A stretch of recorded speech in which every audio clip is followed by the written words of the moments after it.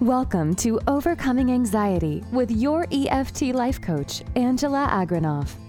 Angela works with women and moms in all stages of life, guiding them to find peace by letting go of anxiety, stress, overwhelm, and more using EFT, the emotional freedom technique, also known as tapping. From the working moms to the empty nesters, the long-to-be moms to the moms of teens, you need peace and clarity for your mind and body. Angela teaches how to achieve that by using this simple technique. Let's get started tapping with your host, Coach Angela. Today I want to talk about using the subjective units of distress scale, also known as SUDS, with EFT. So you're excited to start learning more about EFT and tapping. Yay! One way to gauge your progress as you tap through your issues, stress, concerns, worry, is by measuring how you feel. You can measure how you are feeling by using the subjective units of distress scale, or otherwise known as the SUDS scale. This scale was created in 1969 by Joseph Wolpe, and it was originally created to help with ratings of anxiety disorders as well for research purposes. This scale ranges from 0 to 10, and the rating given is for how one feels at that very moment. So before beginning EFT rounds, we want to gauge how our emotions and physical state is feeling. Being able to have a point of reference before starting gives us a way to see our progress and guide us. Seeing progress guide us in our next steps as the number lowers on the SUDS scale. There's no perfect answer, and you can't really get it wrong when you're trying to come up with your number. So don't worry if you pick the correct number or not on the scale. This is just to help keep track of your progress.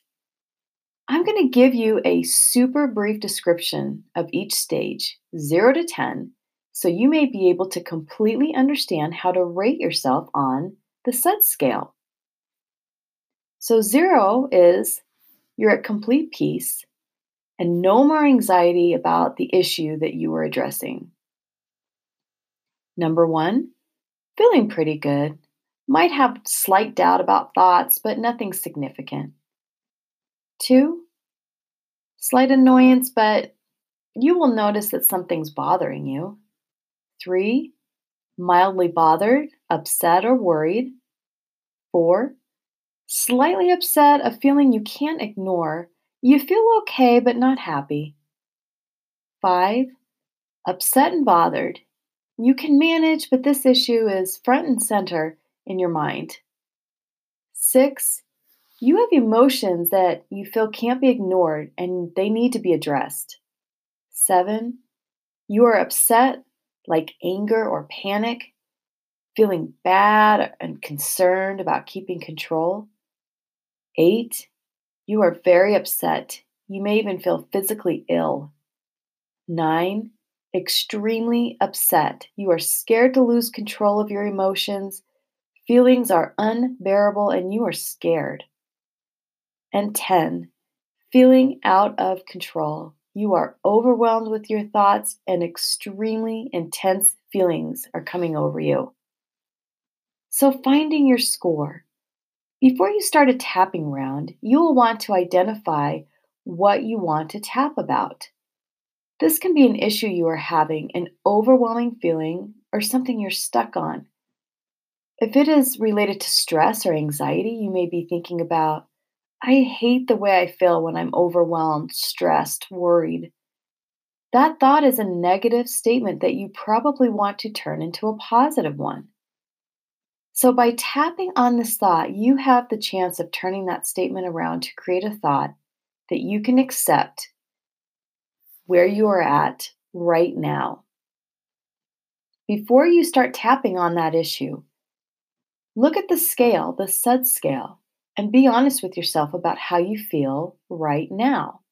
This will give you a good starting point as you do your tapping rounds. See how your thoughts change and how hopefully your emotions move down the scale. So let's put it all together.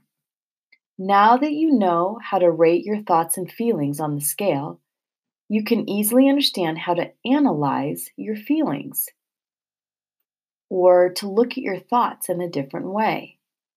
Using this scale isn't absolutely necessary, but it does help to see the progress. And using a journal to record your ratings to your emotions, noting the progress that you make, will help you to look back and see where you have come from and how your thoughts and feelings have changed. Sometimes it's really cool to see the changes that have been made with our issues through tapping. I know this is something I like to do. It is really cool to look back on previous journal entries to see what previous thoughts were and how I don't have those issues anymore.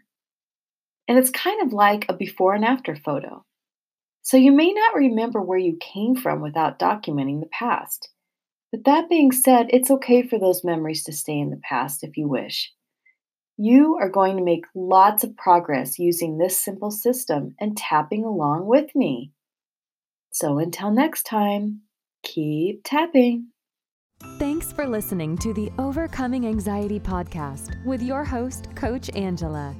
If you like today's show or have a topic you would like Angela to address on a future episode, check out her website at mommyanxietywhisperer.com. Thanks for tuning in and keep tapping.